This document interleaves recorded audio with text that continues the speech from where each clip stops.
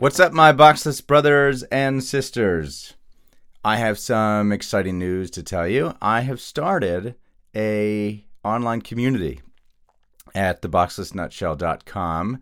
It is still sort of in the works, but you should be able to go there and at least see the starting page. There will be a comment section at the bottom of the podcast page, so you can listen to all the podcasts directly on the website now. And at the very bottom, you can comment. There will also be a forum, sort of like a Facebook news feed. I'm trying to figure out a way to have a members only. It's not going to cost anything for now, and probably for a while, but I like the member idea because I want it to be a safe place where we can go there and dialogue and know that whatever we say will be safe among other men who follow Jesus. What I want to talk about today, though, is a very simple topic, and it's just about gathering. I've mentioned this before in other podcasts, but I want to talk specifically about things that I feel like are not really done very well in the church, and that is just how they organize their events for men. I was reminded of this. I'm sort of constantly thinking about this as an issue that the church seems to just never get right.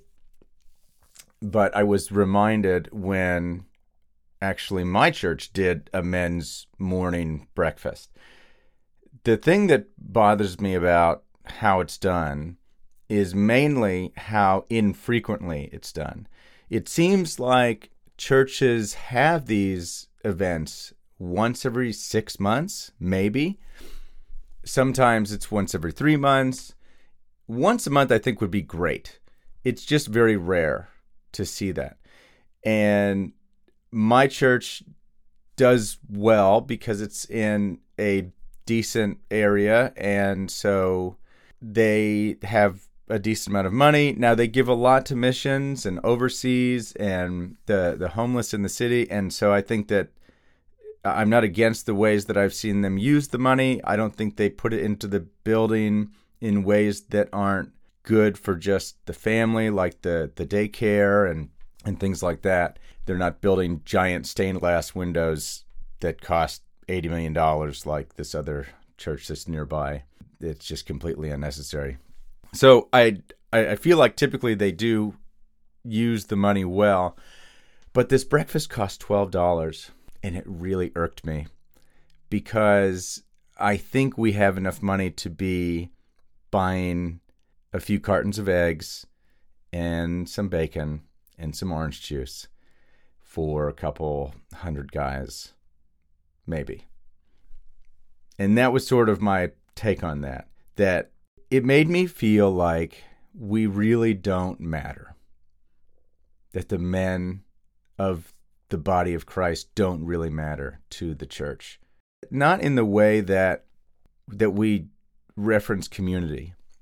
And it should. If we're supposed to be the leaders of the house, then we need to be able to have a haven, a get out from the hubbub of life, the busyness, get together, and just be dudes together for a minute. And if it's happening once every 6 months and you're charging us for it, it just seems like it's not a priority for you. Now, we could be doing this on our own too. The problem is we don't do a very good job at this. I've actually recently changed my opinion on golf. Not that I had a really strong one, but I used to say, like, how come we always have to get together and watch football and play golf and drink beer? I have an episode called We Don't Need Beer for Brotherhood, and that is mainly just to say, why are we always drinking beer? Not that it's wrong. And it's about the contrast, right? That we're getting together, we're drinking beer, we're watching football, we're playing golf, and we're not just getting together and talking about Jesus, talking about hard times. And it's largely because men don't typically do that. We need to sort of be like kind of coaxed into it, you know? And So I've changed my opinion on golf about this a little bit because golf is really conducive to just some one-on-one time. You know, you hop in the cart and you're chatting about what's going on in life. Brian Regan does a great joke on this where he comes home and his wife says, "How was Bob?" And he says, "Good, I guess." And she's like, "You went golfing with him today, right?" "Yeah." "And you don't know how he's doing?" "I guess it didn't come up." "Well, is he dating anyone?" "I don't know." She's like, "How is it possible that didn't come up?" And he goes, "How is it possible it would come up?" In his backswing, right? Getting ready to tee off. "Hey, that's good. That's about 200, 300 yards. I think a 1 wood is good for that." "Hey, are you dating anyone?" It's funny the way that he delivers it, but there really is a lot of moment where you're maybe walking the green or you're just riding in the cart and there's little moments. And especially if you're with a team and you get, paired up with someone else and they're teeing off and then you're sitting there waiting for your turn and you just have like these kind of little moments where you can talk. I like it. And I think that men seem to need something with the intimacy. Like we need to be doing something together in order to kind of provide that environment where we'll then share personal things. And in college, in the Navigators, it was very easy for us. We would meet at Starbucks, we'd grab some coffee, and we'd just start talking about personal things. But we had been also trained to do that and taught by our director that it was manly to share your heart with one another and to encourage one another. And it was biblical. So, we didn't feel like a couple of ladies gabbing about whatever because we had been taught that that's okay. So some of you out there need to be told it's okay to not do another thing while you're sharing your hearts with one another. The other thing that I think is important is sometimes we don't have a strong faith in Jesus outside of our identity as father and husband. And some of that's to no fault of your own. If you weren't a part of a college ministry or some sort of brotherhood in your 20s when you were first realizing that you suck at some things, then you maybe didn't seek out other dudes that were feeling the same way. And maybe you didn't have an older man coming alongside saying, "Hey, it's okay for you to cry once in a while when this, that, and the other is hard." And so we had that. And then when we got out of college, we started to seek that and not find it. And that was really frustrating. And so for me personally, as someone that is geared more toward the sensitive side and being willing to share and open up, I was like scaring guys away because we'd hang out and I'd be like, "How's your heart?" Or "What's Jesus been speaking to you about lately?" And I admit that even as I've gone along, especially with kids, that I oftentimes just don't spend time with Jesus. I don't want to wake up before 7 a.m. And, you wake up or 6:30 or whatever it is that I'm getting up. I think I have my alarm set for 6:30 and I'll hit snooze a couple times, get up, wake up the kids, get dressed, go down, make their breakfast, make their lunches, try not to yell at them when they're not brushing their teeth. And, they're at the point where they need to start putting on deodorant. I mean, it's a lot. And I mentioned my daughter was just recently diagnosed with diabetes, so she's having breakfast. She's having some meat, which is free if you know anything about diabetes, no carbs.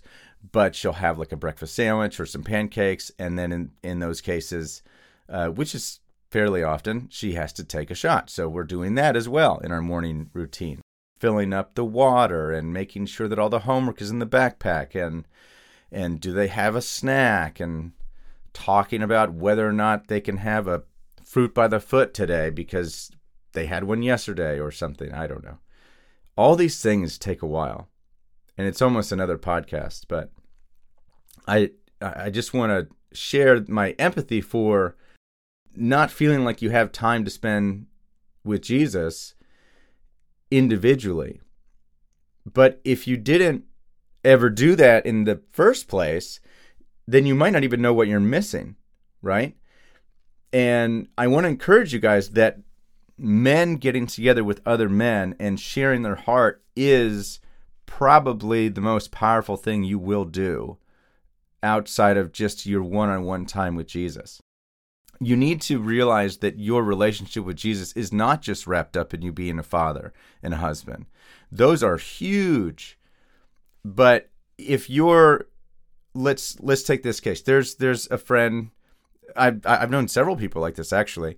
They're raised Catholic, they meet a Christian girl, they maybe never took their faith that seriously, so they were challenged that their Catholicism didn't really encourage an individual relationship with Jesus, and maybe there wasn't a lot of practicality to living out their faith, and so they ended up kind of converting to some sort of Protestant belief, whether it's like a non-denominational or Presbyterian or Baptist or something, but just that has more of a community kind of walking out your faith kind of thing. And then they converted, and they started to study and learn and be a part of like how to be a good husband, how to be a good leader in your home, how to encourage your kids to think about heavenly things as they go through struggles in life. And I think these things are beautiful. The problem is, though, that this guy never really had that individual relationship first. When it really kicked off was when he got married. And then everything since has been very much surrounding the family atmosphere. And they kind of skipped that whole like, I suck in life and I need Jesus part of their life. And it's not too late for them. It's just harder to see it, that it's missing, because, they shouldn't see themselves outside of being a husband or father per se. I mean, they should, but not separated from it, because that's who they are now, and that's their life, and that's their very practical calling. And sometimes when I think about what am I called to, and I miss ministry so much, especially college students. I miss it. I miss it so much. God reminds me a large part of my calling now is to be a good dad and to be a good husband. So it's good.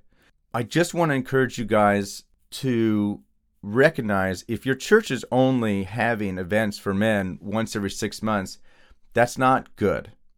And, you don't need to go and like cause a ruckus. Maybe you need to start something. Maybe you need to go to your church and say, hey, can we create an event? And this is a pet peeve that I have with my church. If you ask to you're like, hey, I want to create an event where like we're all going to a baseball game. If you live, close to a team, or football game or a soccer game or something. And you could even pick like a golfing event or something. Pick the cheaper country club, right? It's $20 or $30 for 9 or 18 holes, not like the really fancy place that you have to be a member of, or whatever it is, right? Find something that's an event that is also conducive to talking and try to create it. And so my church won't make flyers for something that an individual is doing and put it on the, on the information table. Bothers the ever-living snot out of me, but no church is perfect. So I'm just sort of giving you examples. If your church is only doing it and they're like charging money, you could do the same thing, right? Like if your church is not offering this sort of like free breakfast thing where men can go and hang out and maybe there's a speaker and that part is good, right? That maybe you're not going to be able to do yourself if you're going to First Watch. You're not going to have someone stand up in the middle of First Watch and start giving a sermon, But that's not the important stuff that I'm saying is missing. The important stuff that's missing is the shoulder-to-shoulder conversation. And you can do that at First Watch, right? Or Waffle House or IHOP or something, anywhere. Pick a place, try to invite some guys, get to know a few, figure out the ones that actually are like showing you that they're kind of craving it And sometimes it's like you could see it, but they're not really sure what they're missing. So just start a conversation, ask them how their faith is, ask them how their family is, ask them how often they've been getting it in the Word, ask them if they feel like Jesus has been speaking to them, ask them about what and where in the Bible. Like, is it in John? Is it in Romans? Is it in Leviticus? Is it in Samuel? Is it in Psalms? Where are they reading? When's the last time they feel like God was speaking to them? What's something they'd like God to speak into that they're not sure how to ask about, and they're not sure maybe where to look in Scripture to find an answer for? These are great conversations, right? Go camping. Do a camping trip. Now, that's hard with kids, right? Can you afford a babysitter? Does your wife also work? So this is hard. Do your in-laws live nearby enough, and can they take the kids for an entire day? These things are really hard, right? And they're really helpful to make sure that we have these kind of interactions. Help with the kids.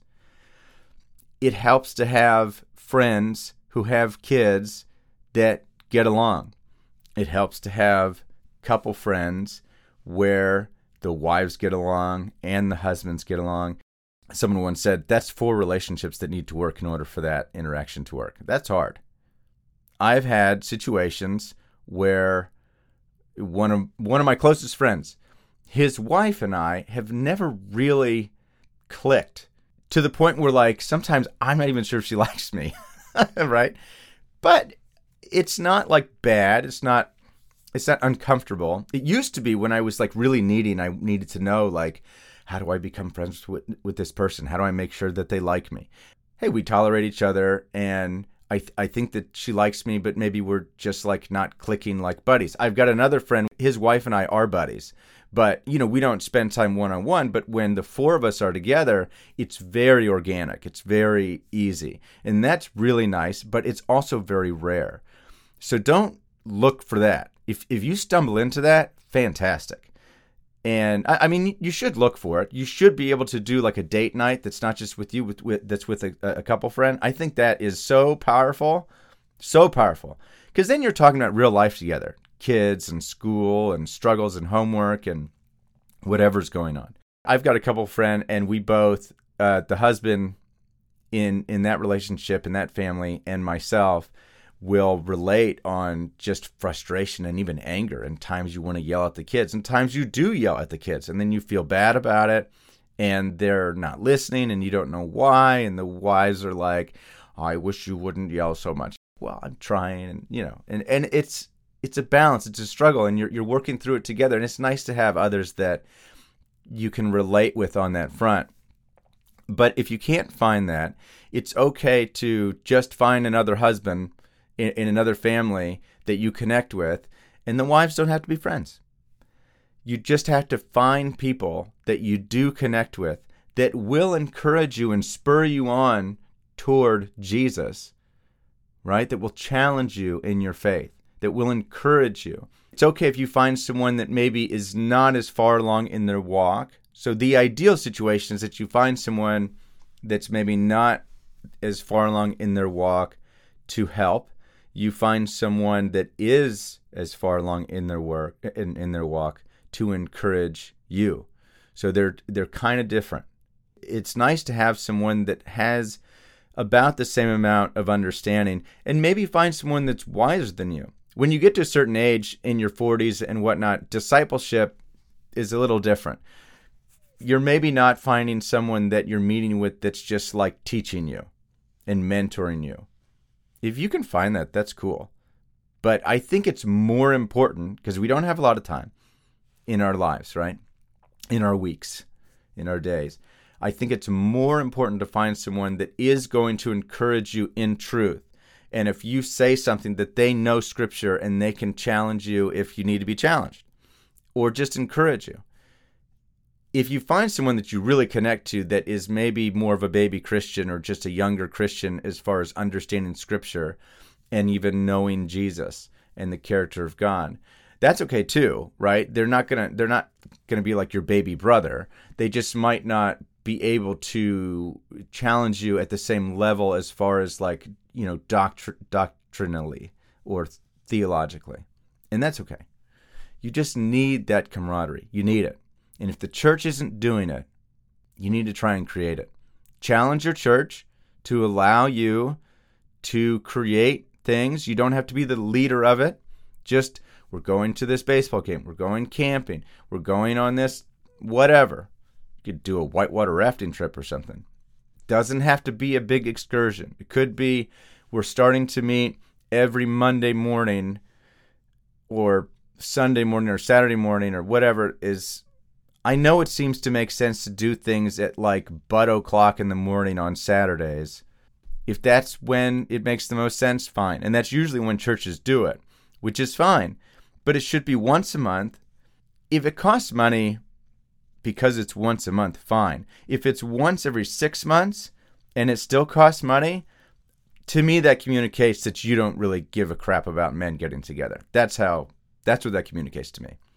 Maybe I'm being judgmental. But we don't have to wait for them to create it for us, right? Let's create something. Let's create a brotherhood of authentic men pursuing Jesus. It's going to get a little uncomfortable at times. That's okay. Remember when you were 25, when you were still making friends. Tap into that a little bit. If you have nobody in your life, and do something. Let's do something. All right. Thank you for listening. That's about all I got for today. This is The Boxless Nutshell. I'm James Arthur, and we'll see you next time.